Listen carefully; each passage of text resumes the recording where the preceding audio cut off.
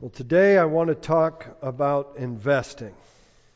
Good investing and bad investing. And to kick things off, I'm going to go out on a major limb and say that if you're betting on the Chiefs to win tonight, that's a bad investment. Now, stick with me for a minute.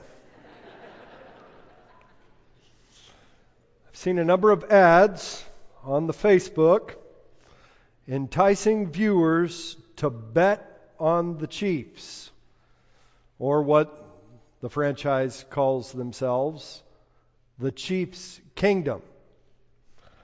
One of those ads says, bet $5, get $200. I seriously hope none of you have taken that bet. It's a bad investment. Now, why do I say that? Am I saying that the Chiefs won't beat the Bengals tonight? That's far more than I know. But I'm going to speak about something that I do know today with certainty. The Chiefs Kingdom, if you would like to call it that, it will fall. It will not prevail. And any money invested in this game tonight, it will not last. Now you may think, I know all of that, but how many thousands of people around the country have made such bets today on a football game? There are things, however, and this is the point that I want to make, that you can invest your money in today that will last. If you invest in the kingdom of heaven, your money will accrue interest into eternity. It is a sure bet. I don't think it's an exaggeration to say that many believers today, myself included, are not financially invested in the kingdom as they ought to be. The data's clear. But it's not for lack of funds. Do you know that sitting in this room are basically the richest people who have ever lived in the history of the world? It is not for lack of funds. It is for lack of focus. It is for lack of zeal for the kingdom of heaven. We have zeal for many things on earth. We get really excited about an AFCA championship, don't we? We get really excited when we get something new. We even get excited when we hear that a new Star Wars series is going to drop on Disney Plus. I get excited about all of those things. I'm ready to watch the game tonight. I get excited about those things as well. They're not necessarily bad. But this is the perspective that we're lacking. They won't last. My sermon this morning is on giving. We're in a series on our membership covenant, and one of the commitments that we make to one another in the membership covenant is that we will give generously to care for one another's needs, as well as to advance the mission of Jesus Christ. So you may be thinking, as you sit there this morning, I get what this is all about. But let me just say at the outset that I have a great burden on my heart this morning. And my primary goal this morning is not to increase your giving. My primary goal this morning is to increase your zeal for the kingdom of heaven. My primary goal is that you would see the kingdom of heaven as the primary thing that you are to be about in your life. In the words of Jesus, that you would actually do what he says in one of the most famous verses in the Bible, seek ye first the kingdom of heaven.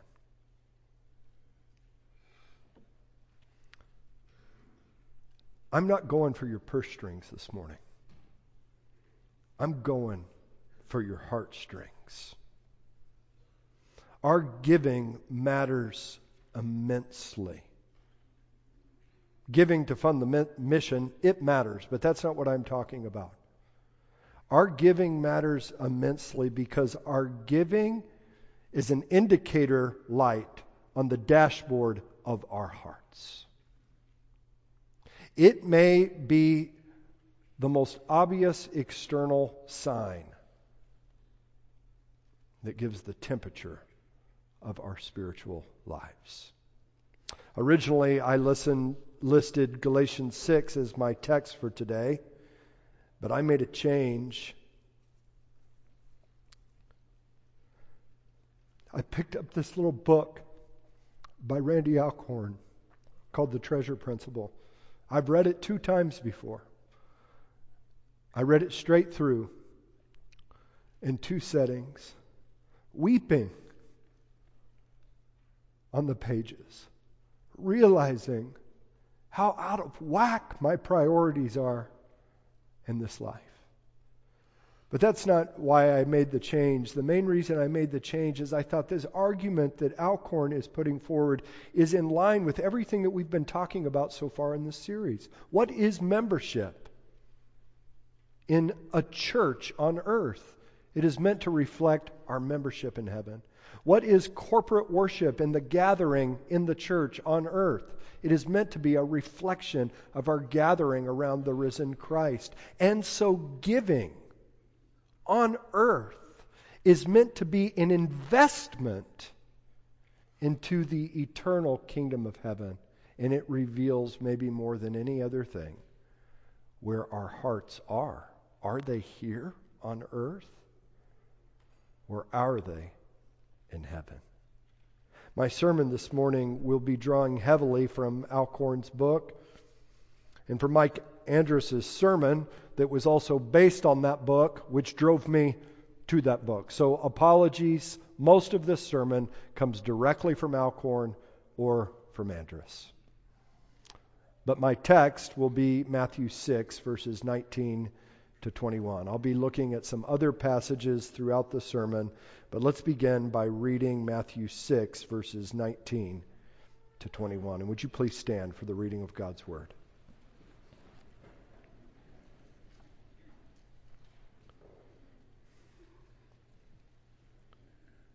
Do not lay up for yourself treasures on earth, where moth and rust destroy, and where thieves break in and steal. But lay up for yourself treasures in heaven, where neither moth nor rust destroys, and where thieves do not break in and steal. For where your treasure is, there your heart will be also. The word of the Lord. You may be seated.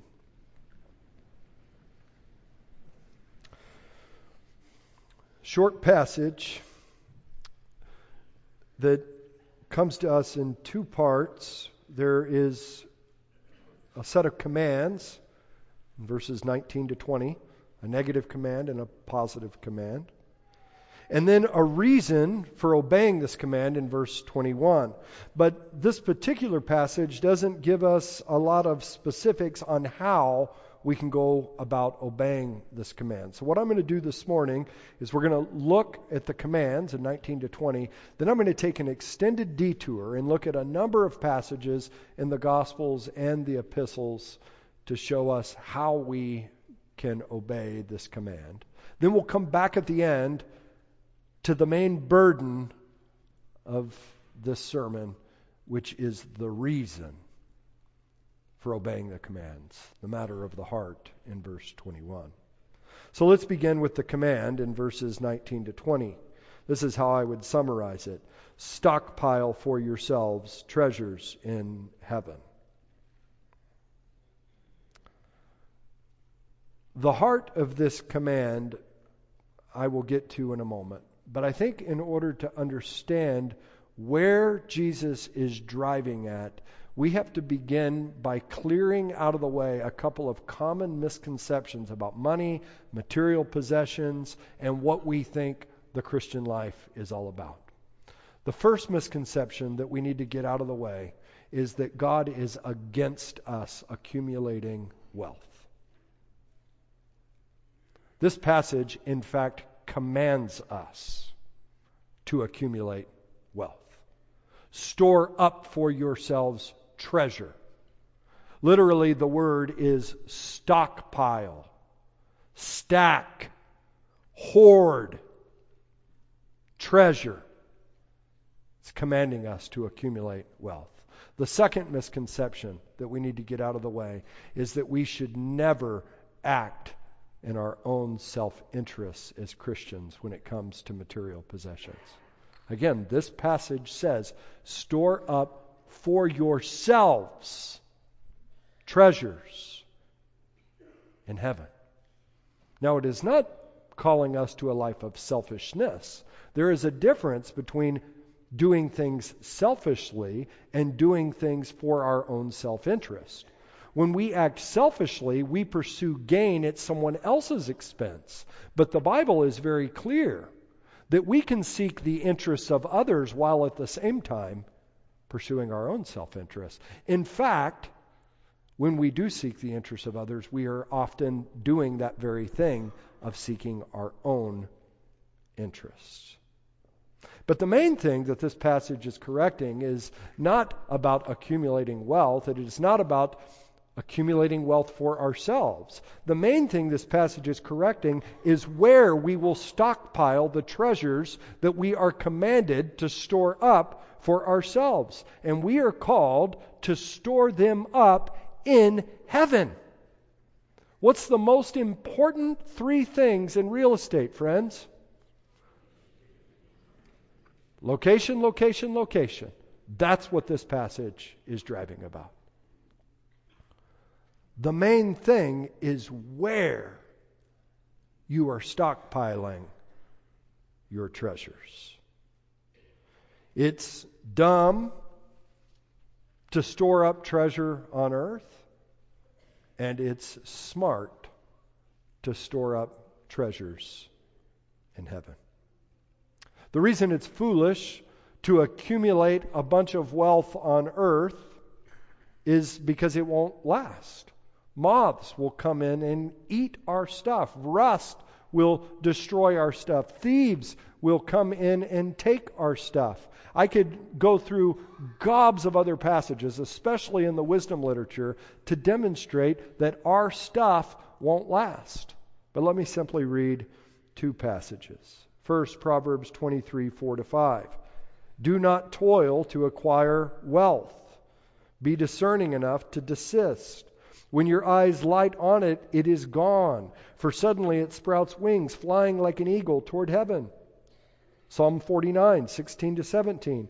Be not afraid when a man becomes rich, when the glory of his house increases. For when he dies, he will carry nothing away. Nothing.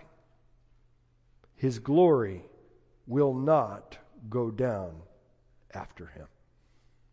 In other words, as you've heard said, there are no U-Hauls behind hearses. You can't take it with you when you go. Do you believe that? Do your actions demonstrate that you believe that? The converse is the main thing. Treasures stored up in heaven will last. Moths will not destroy them. Rust will not destroy them. Nobody can take the treasures that are stored up in heaven from us.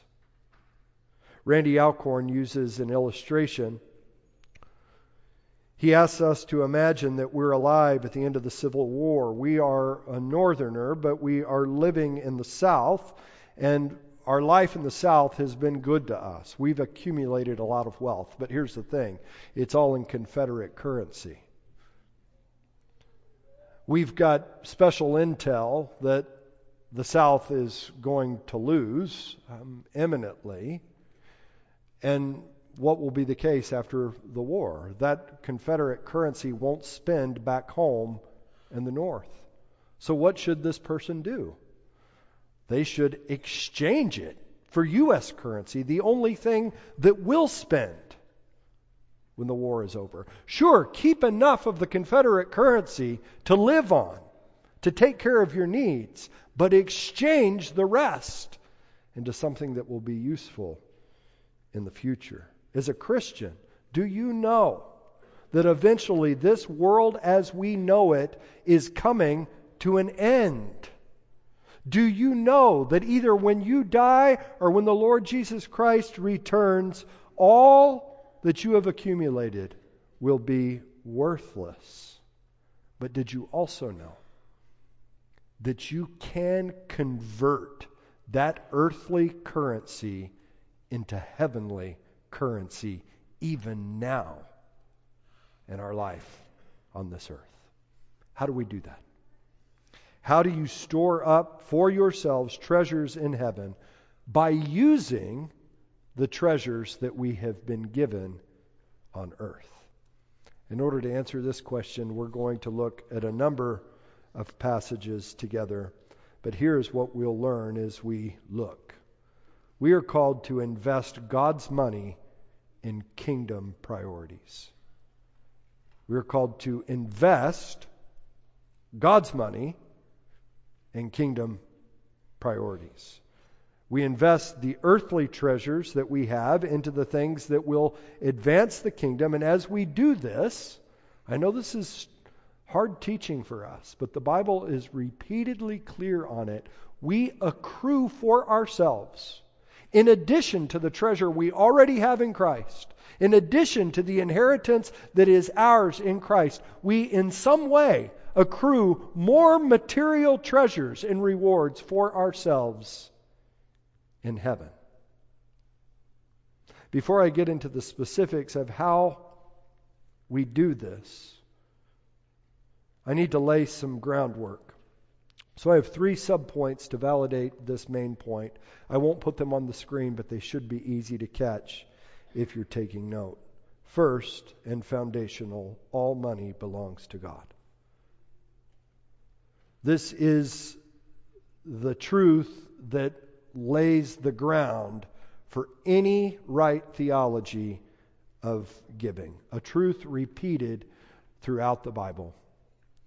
A truth that we know in our head, but it's got to get in our hearts if we're going to get on in following Christ. Job 41:11. God says to Job, "Who has first given to me that I should repay him? Whatever is under the whole heaven is mine." Psalm 24:1. The earth is the Lord's and the fullness thereof, the world and those who dwell therein. Haggai 2:8. The silver is mine, the gold is mine, declares the Lord. And get this, Deuteronomy 8:18. You shall remember the Lord your God, for it is He who gives you power to get wealth. Let that sink in, professionals. It is He who gives you power to get wealth. So often when we think of giving, we think, I'll give God His part. I'll keep my part. He gets my 2.3%, which is the standard giving of evangelicals. I keep the other 97.7%. This is a fundamental error. It's not as though God has a part and you have a part. It all belongs to Him. Even your ability to acquire your education, your ability to do your job, your ability to make good and wise investment decisions in the stock market, All of that's from God. It all belongs to Him. Which leads to the second corollary point. If it all belongs to Him, then we are God's investment managers. We're stockbrokers for God. It all belongs to Him. It's His money. But we are stewards of God's money. We have a responsibility to manage God's money in God's ways. We need to be thinking, what will advance the interests of God who has given me all of this? What will redound to His glory? What will further His purposes? That should be our perspective every time we set out to make a budget.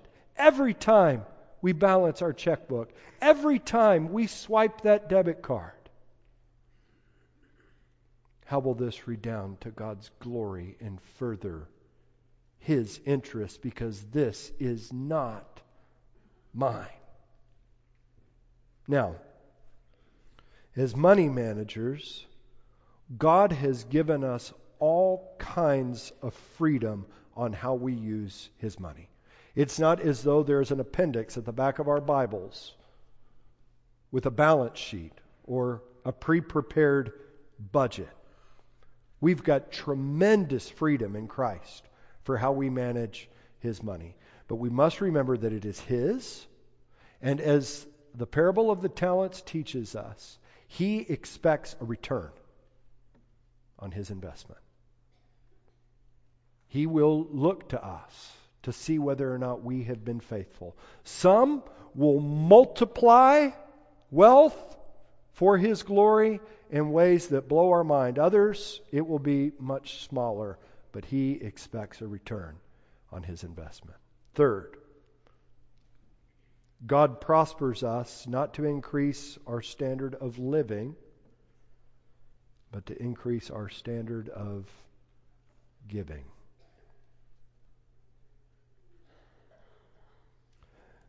Don't get me wrong. It's not as though God wants us to live in poverty. He delights to give good gifts to His children, and He wants us to enjoy those good gifts. We're not to live in a box so we can give it all away. We are actually commanded to take care of our family, to make sure that they are clothed, that they are fed. But it doesn't have to stop there. It's not as though we have to be so frugal that we can never enjoy the material possessions that God has given us. Look at Jesus in the Gospels. He's regularly invited to lavish parties. He doesn't rebuke the hosts for putting out such a spread. The woman pours this expensive ointment on Jesus' feet. He doesn't chastise her for being wasteful. We have freedom. And yet, the Bible is clear that the reason God prospers us is so that we can be generous to other people. Let me read for you one proof text for this. 2 Corinthians 9, verses 10 and 11. He, God, who supplies seed to the sower and bread for food, will supply and multiply your seed for sowing and increase the harvest of your righteousness. So these two things are parallel. God gives the seed, God gives the harvest. And in the same way, you will be enriched in every way, so you'll be given to be generous in every way, which through us will produce thanksgiving to God. Why does God give to us? So that we can be generous toward others. God owns it all. He gives to us so we can give to others, and we are investment managers of God's money.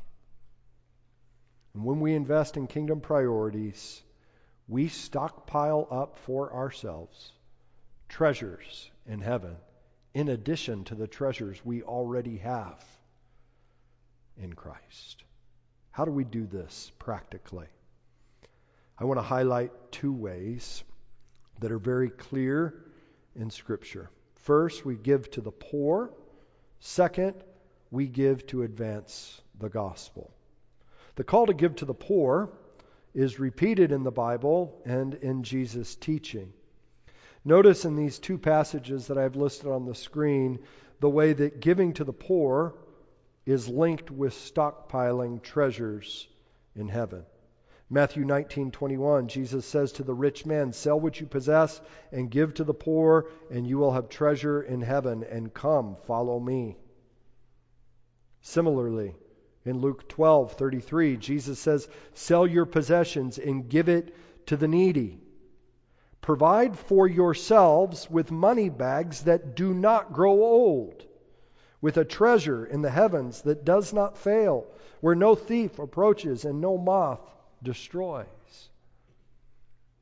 I don't believe that Scripture is calling all of Jesus' disciples to sell all that they have. It is a way to turn the things that we have into cash so that we can spend it on the kingdom. But I love 1 Timothy 6, which shows us that there is a way to do with our money something that benefits others without having to sell it all, so to speak. But the heart should nevertheless be God owns it all. Paul says, "The rich are to do good, to be rich in good works, to be generous, and ready to share, thus storing up treasure for themselves as a good foundation for the future, so that they may take hold of that which is truly life." Giving to the poor. It's a repeated way in the Scriptures that we store up for ourselves treasures in heaven and reflect the very character of Jesus Christ himself in what we do. Are you looking for ways that you can directly give to those in need in the church and in the community? I know that many of you are. Do you have a radar for those in your life who are in need?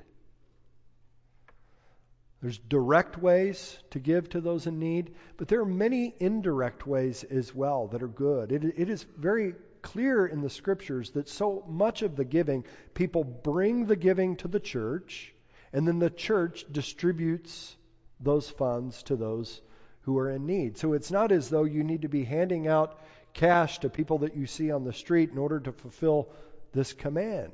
As you give to the church gives benevolence funds to those who are in need here. The church gives hundreds of thousands of dollars to missions partners and organizations who are on the front lines of doing this work. It's an investment worth making. The other way we invest God's money into the kingdom priorities is through giving to advance the gospel. And to make this point, I want to spend a little more time with one passage in Luke 16. It's a somewhat confusing passage. It's the parable of the dishonest manager, but the takeaway point is so important that I want to wade through the confusion for a few minutes. The story itself is actually quite basic. You have something that is parallel with what I've already been teaching. You have a master, one who owns assets, and you have a manager, one who is managing those assets. We don't know the specifics, but the manager was wasting the master's money, and so he was fired. But before he cleans out his desk, the manager decides he'll do something that will affect him in a really positive way when he's eventually thrown out on the street with no income and with no place to stay. He invites all of the people that owe his master money into the office, and he starts reducing their debts one at a time. As you can imagine, he made a lot of friends by doing this. And his logic was really simple. I will act in a way now that will affect my future. I will act in a way now that will result in me being welcomed into these people's home when I don't have a place to stay. That's the simple part of the story. The thing that's confusing is that the master in verse 8 commends the dishonest manager for his shrewdness. And Jesus then in verse 9 picks this man up as an example of what we are to do with our money in this life. But it's important to realize that when we're looking at parables, parables only have one point most of the time. This passage is not commending dishonesty. This passage is commending shrewdness. That is the main thing that it is about.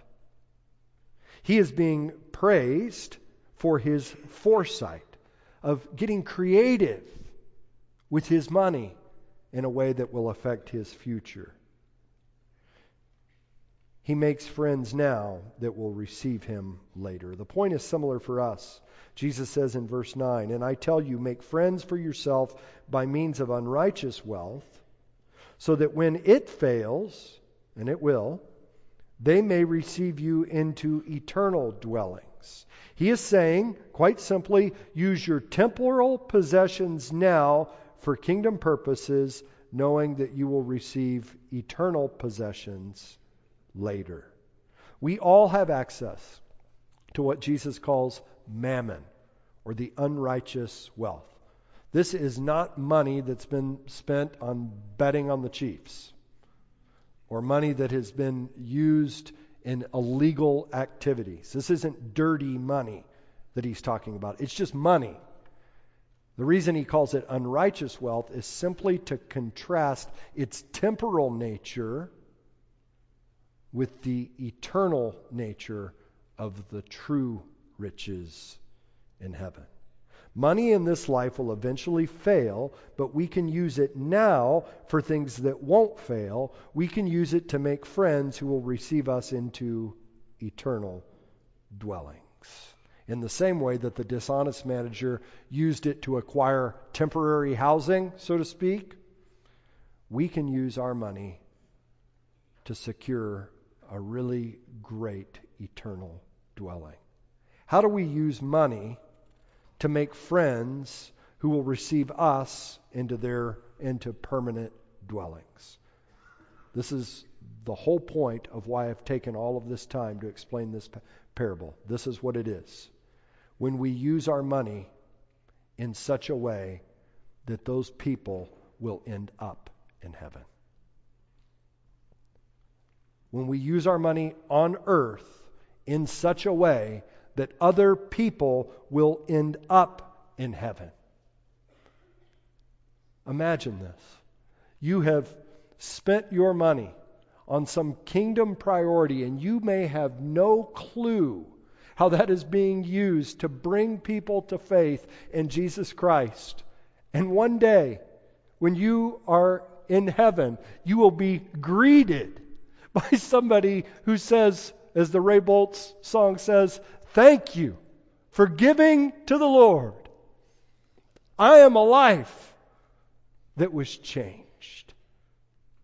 That's what's being encouraged here. Spend our money in ways that will advance the gospel. We can do so directly. We can do so indirectly. Some people have the ability to use the wealth that they have to support themselves.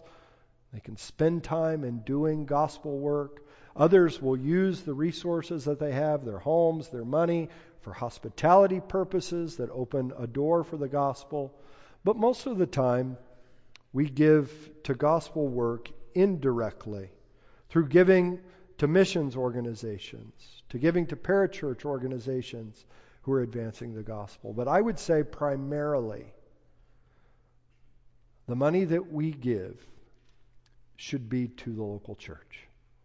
And the reason I say that, I don't have time to elaborate on. It may seem like that's my own self-interest. But some of it has to do with everything we've been saying about the church over the last few weeks. The church, the local church, we have been entrusted with the gospel. We are called to further the gospel by taking it wide to all peoples. We are called to further the gospel by grounding it deeply in God's people. The local church is God's plan A for his mission of advancing the gospel, of making friends of God in heaven. And so our first giving ought to be to the local church, but it doesn't need to stop there. We've seen what we're called to do. We've seen how we are called to do it. I admit my applications have not been elaborate. Read Alcorn's book. I think it's $7 on Amazon. Get it. You'll consume it in a day or two and be ready to make more meaningful applications. But now it's time to turn back to Matthew 6:21 to see the reason why people give, or the reason why they don't give. What motivates giving? Here is the point. Your heart always goes where you put God's money. Your heart will always follow where your money is. The Bible is clear. We will be rewarded for the investments that we make in the kingdom of heaven. Ephesians 6 talks about rewards in heaven for good works. Luke 6 talks about rewards in heaven for persevering and suffering. Luke also talks of the rewards of showing hospitality to the weak, to the outcast, to the least of these. But as I've said in all of these other passages, there are also rewards for giving. Matthew 6:21 tells us that when we store up for ourselves treasures in heaven, then our heart will go after that treasure. What we do with our money, in other words, speaks volumes of what we love and what we value. And that's where I was broken this week.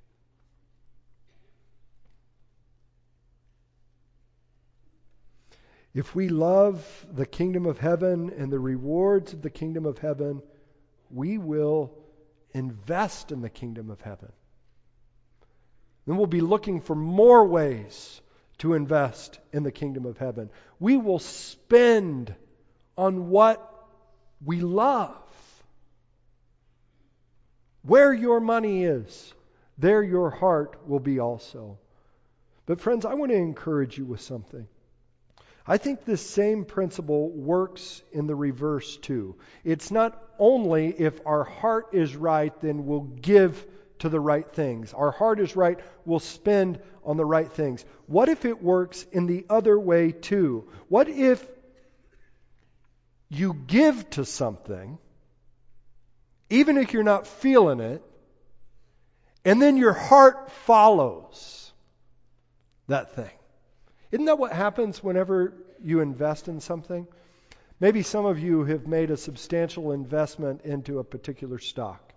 I bet you over the next few weeks or months, you're tracking the stock market a little bit closer than you were before.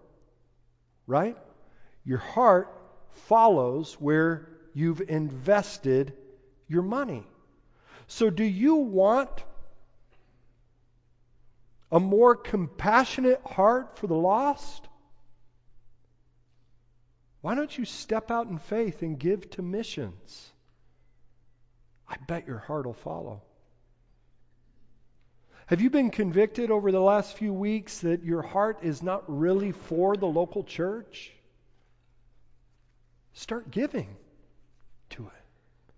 Do you want to have an increasing heart for the things of eternity? Well, then give to eternal things. And maybe by God's grace, He will pull your heart along with it. Friends, if we want to store up for ourselves treasures in heaven, we have to get our heart around a couple of key things. The first we've been talking about for 3 weeks. We are citizens of the kingdom of heaven. Do you believe that? This is not our home.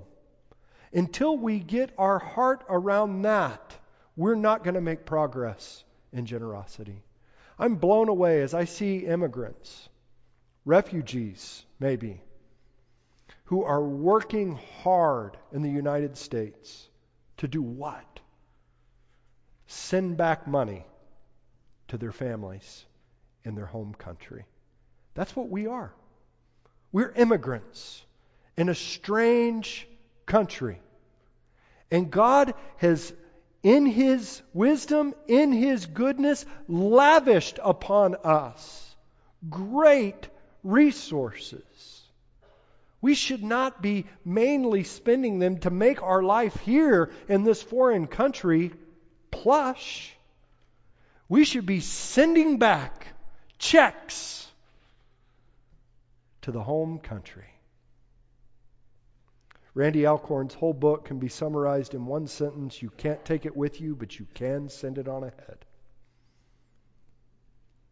But if we're going to do that, if we're going to send it on ahead, we've got to get our heart around it. That we're citizens of the kingdom of heaven. And then this, that the treasures in heaven are actually worth more than the things that we have on earth. Do you understand that? I don't think I do. Moses got it. He considered the reproach of Christ of greater wealth than the treasures of Egypt, for he was looking forward to his reward. Let that sink in. The treasures of Egypt? Some eternal city that he couldn't even see with physical eyes was more valuable than all of the gold in Egypt? Oh, that I had such faith. Or what about the man who found a treasure hidden in a field and he went and sold all that he had in joy so that he could buy that field? Do we get that the kingdom of heaven and the treasures therein are of inestimable more value than the things that we have on earth? Can we say with the great missionary Jim Elliot, he is no fool who gives what he cannot keep in order to gain what he cannot lose? If the statistics are telling, most of you are like me. You don't quite get these truths. While there are some who are extremely generous, many others are giving very little, and some none at all to the priorities of the kingdom. The question is why? And I am convinced it is not for lack of funds. We are the richest nation in the history of the world. It is for lack of focus. It is for lack of faith that the riches of the kingdom of heaven are greater than all of the things that we're spending our money on. Lack of faith of how rich a treasure we possess in Christ. We have not, in other words, been sufficiently captivated by the gospel. That is our need. Do you realize that in Christ we are rich beyond compare? Do you realize that in Christ that the Father has blessed us with every spiritual blessing in the heavenly places? That in Christ we have redemption, the forgiveness of our trespasses according to the riches of His grace. That in Christ we have an eternal inheritance. That in Christ we have been sealed with the promised Holy Spirit, who is the guarantee of that inheritance until it comes. We are blessed. We are rich. And the reason we are rich is because of the grace of the Lord Jesus. Do you know the grace of God this morning? That He who was rich for our sake became poor so that you may become rich. We have so many riches in Christ, and even more awaiting us if we're investing in the kingdom of heaven. What Christ has done for us is the motivation for our giving, but it is also the model for how we go about giving. So let me close with one more quote from Alcorn. This is what I want you to take away. Gaze upon Christ long enough, and you will become more of a giver. Give long enough, and you will become more like the Savior. Let's pray.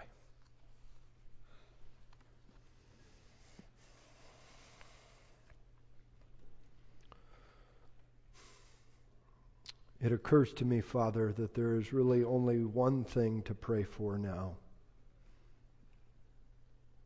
and that all of the other things will fall in place if you would but answer this one prayer.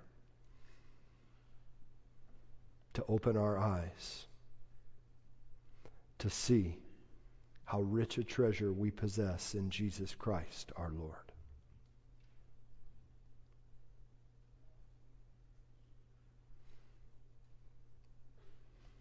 Do that, we pray, for your glory and for the good of the church.